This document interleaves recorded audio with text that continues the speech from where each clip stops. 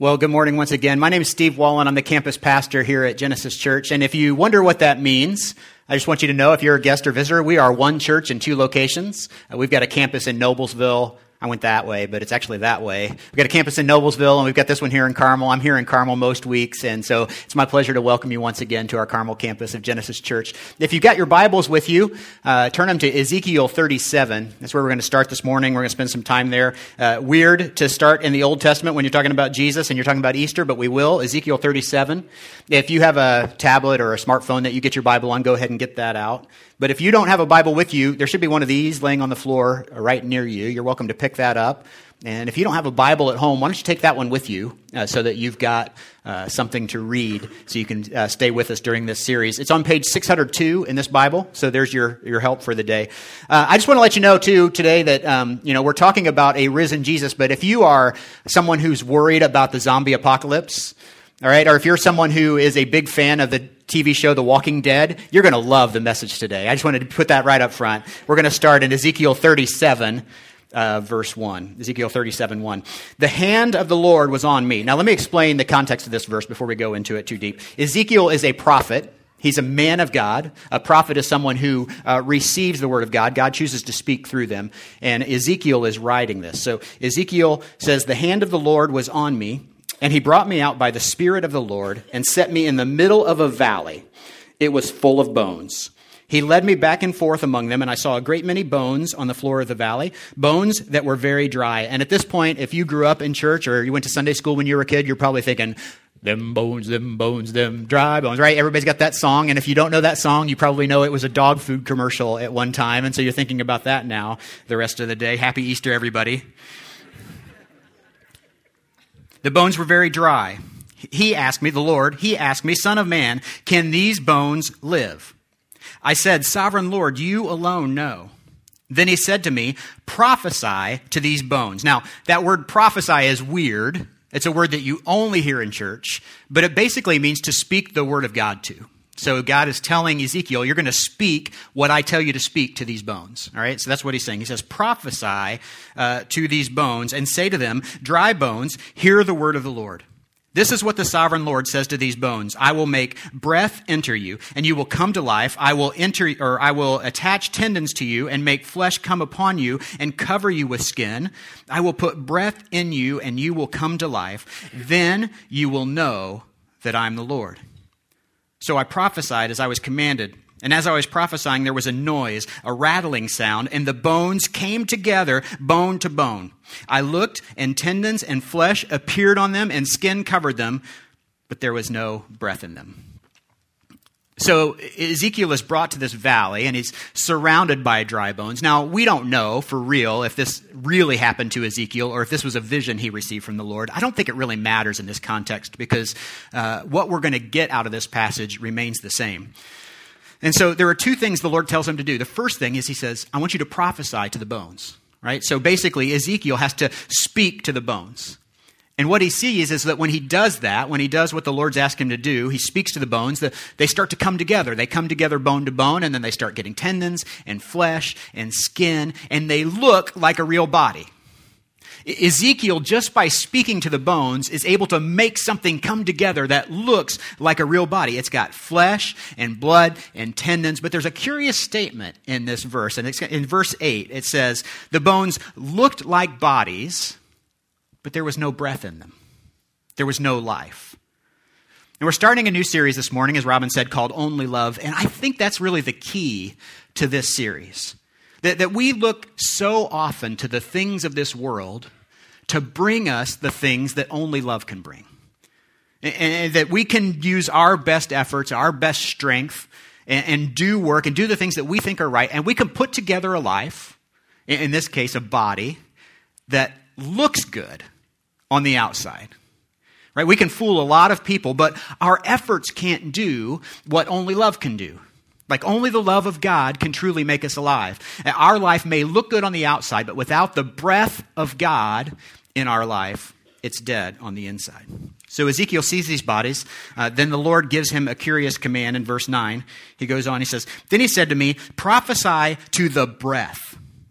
Hold on to that word for a minute. Prophesy to the breath. Prophesy, son of man, and say to it, this is what the sovereign Lord says. Come, breath from the four winds, and breathe into these slain that they might live. So I prophesied as he commanded me, and the breath entered them. They came to life and stood up on their feet, a vast army. The walking dead, right?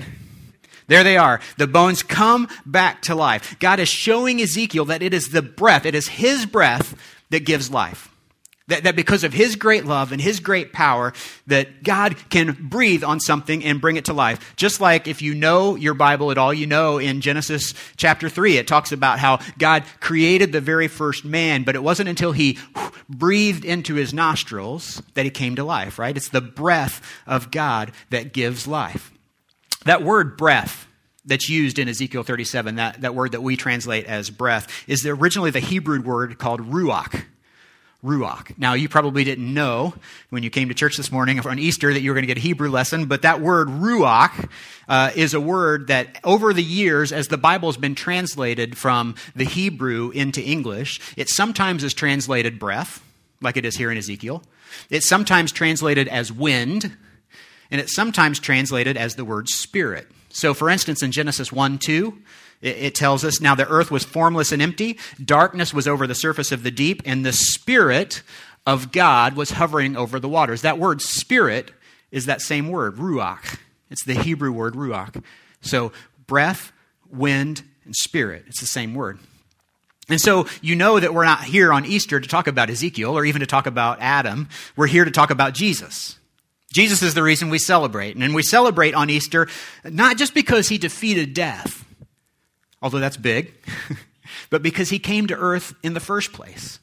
You know, John chapter 1 tells us, in the beginning was the Word, and the Word was with God, and the Word was God.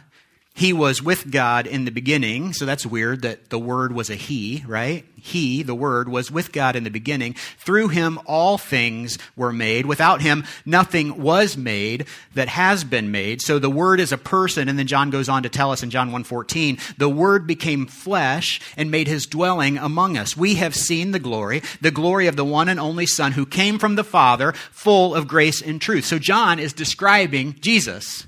He's talking about Jesus is the Word of God. He's the Son of God. He's the Word of God. He was with God in the beginning, and he was God. And he was, get this, full of grace and truth. How many times are we so full of one or the other? Right? Christians, I'm talking about. A lot of times, Christians especially, we condemn people and we'll say, we'll use as an excuse, well, Jesus always told people the truth. That's absolutely true. He did. He always told people the truth. He never lied. Or will not confront somebody in their sin, will not hold people accountable, and will say, well, Jesus was all grace. He was always graceful. He's full of grace. Well, it's true. Jesus was full of grace and truth. And none of us are full of grace and truth, unfortunately, but that's the model we have. Jesus was full of grace and truth. He loved people too much. He cared for people too much not to confront them when they were in sin. But he also knew that we were all going to sin, and so he refused to condemn them for that. In fact, if you're taking notes, you can write this down. If you picked up a message notes card on your way in, there are 3 reasons, I think, as we celebrate Jesus on Easter Sunday. I thought it might be good to look at the 3 reasons why we celebrate Jesus. Number 1 is this. He came to be our perfect example. Jesus came to be our perfect example. If you're a Christian and you're here today, you probably appreciate what Jesus did for you in his death. You probably really appreciate what he did for you in the resurrection. And those are great things. They're really important. But have you thought about, how much do you think about the example that he set with his life? We don't always look to Jesus' life as our example, but the way he lived life full of grace and truth was incredible. It's a great lesson for us. He left a perfect heaven where he had perfect love and perfect communion with his Father to come to earth and experience life as a human being. So he could know what this was like. But not just to live life, but to show us how to live life as well. In fact, one of Jesus' best friends as he walked to earth, a man named John, wrote this. He said, "Those who say they live in God should live their lives as Jesus did." Now, when I look at my life and my priorities, it doesn't look much like Jesus. But that's my model. That's my model for how I should live. Jesus is our example. He is our model for how to live life. He's our model for how to be in prayer. He's our model for how to love people. He's our model for confronting other believers in sin. He's our model for knowing Scripture. He's our model for doing ministry. He is our model for how to live our life. And even if you're not a Christian, I think this can be helpful for you. You probably appreciate this aspect of Jesus, the way he lived, the way he loved, the way he was full of grace and truth. It's a great model for us to follow. If we want to know how God intended us to live lives as human beings, we need only to look to his son, Jesus, as our example. But there's a problem with that. You see, the way Jesus lived his life irritated a lot of people. I mean, if you read through the New Testament, it's hard to imagine that someone who was full of grace and truth, someone who loved everyone, could really irritate people with the way he lived. But Jesus did, and especially religious people. The religious people of the day were irritated with Jesus. And here's the reason for that. Jesus was concerned first and foremost with pleasing his Father in heaven. That was what he was here for. He was here to bring glory to his Father in heaven. And religious people are often more concerned about their own rules and their own paradigms and looking good to other people, looking good on the outside. This is why I believe there are so many skeptics around today. I think so many of us as Christians have abandoned the idea of having a relationship with Jesus in favor for our own religion, or our own political gain, or our own whatever the thing is that we placed highest on the podium. We've abandoned Jesus to take up that cause. And so we look like religious people. And religious people are more concerned about their rules and what other people think about them. But I want you to know, if you're a skeptic, you're welcome at this church. You know, Jesus always welcomes skeptics, and so we do too. But you know, sometimes people seem very put together on the outside. You look at their life and you would say, hey, he goes to church. He's got a good life. She's got a good life. She seems to have everything together, but they're dead on the inside. That they don't have that breath of life. They don't have the love of God in them, right? I mean, why is it that so many times, the religious people of the day with Jesus, he said the same thing about them. So many times we lack the love that Jesus said would be our distinguishing characteristics as his followers. He said, they will know you are my disciples by the way you love, right? And so many times we lack that. We lack that thing that Jesus said about that. And that's what the religious people of Jesus' day did too. He looked at them. They were trying to please people, and Jesus looked at them and said, hey, I don't accept glory from human beings, but I know you. I know that you do not have the love of God in your hearts. And so those very same people started plotting to kill Jesus. Pretty early in his ministry, actually, as Jesus was preaching for people to repent, he was telling them, hey, turn from the things of this world because the kingdom of God is near. Jesus started preaching that, and the religious people started planning to get rid of him. They started plotting to kill him. And we know and we believe that God, in his infinite power, right, could have stopped that. But he chose not to. Why? Only love. His love for you and me, his love for the world he created. I know you know John 3:16 says, for God so loved the world that he gave his one and only son, that whoever believes in him shall not perish, but have eternal life. See, Jesus didn't just come to be our perfect example. Number two is this: he came to be our perfect sacrifice.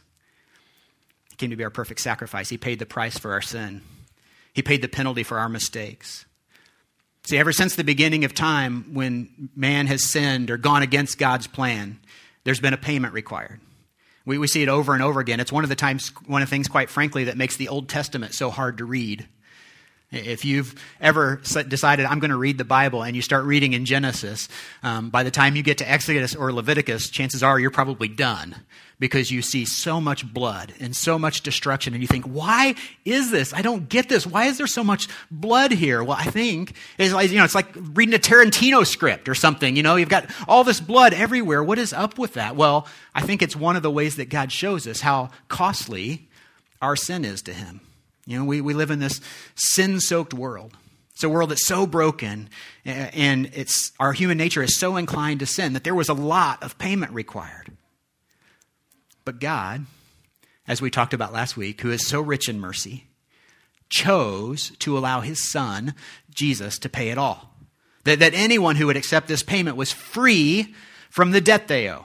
Some of us are really stubborn. We want to pay that debt on our own.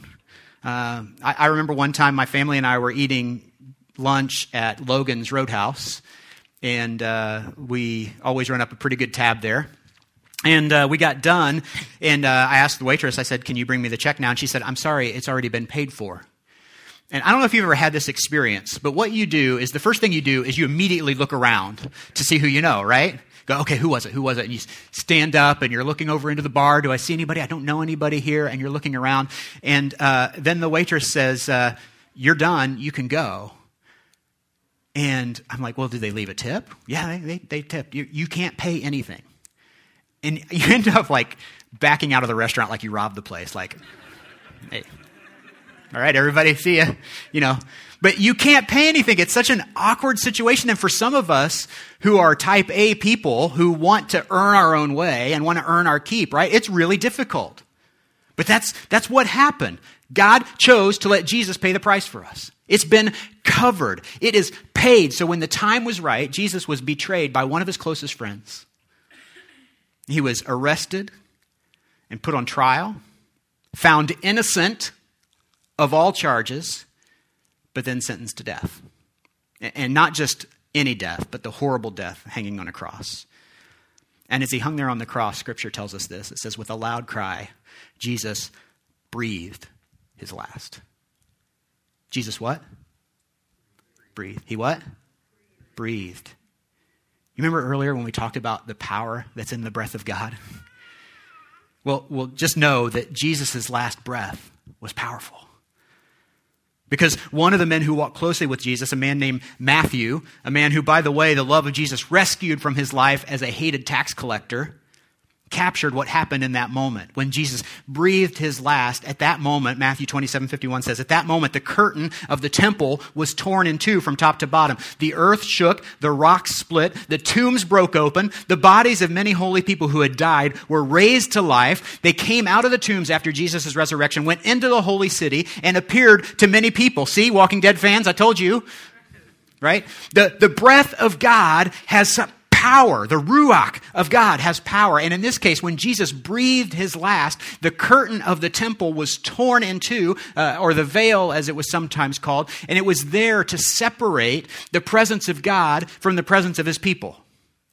That veil, that curtain was there so that the people of God couldn't get too close to the presence of God. It kept us from directly interacting with him. But when Jesus breathed his last, the curtain was torn in two, and we were able to approach now the throne of God because of the sacrifice of Christ. We were able to go have a personal relationship with the God of the universe. Until that very moment, only a few selected people that you see in the Old Testament, people like Moses and David and Joseph, where it tells us that God walked with them or God was with them. But now, when Jesus breathed his last, that relationship was available to all of us, to everyone. Now, this is really interesting, but because before he was crucified, Jesus told his followers that he was going away.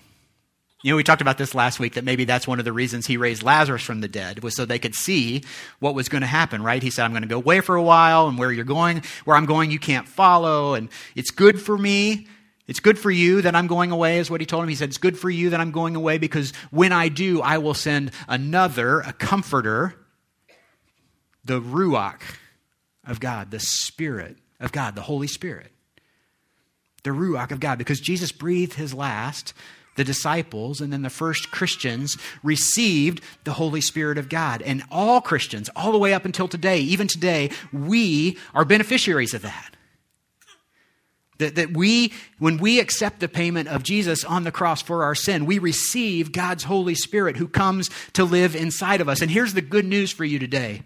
If you receive the Spirit of God, if the Spirit or the breath of God comes to live inside you, he has the power to bring what's dead to life. God has the power to bring the dead to life. Don't believe me, just watch. Jesus' body is taken down off the cross. He's dead. He's got bones and tendons and flesh and skin, but there's no life left in that body.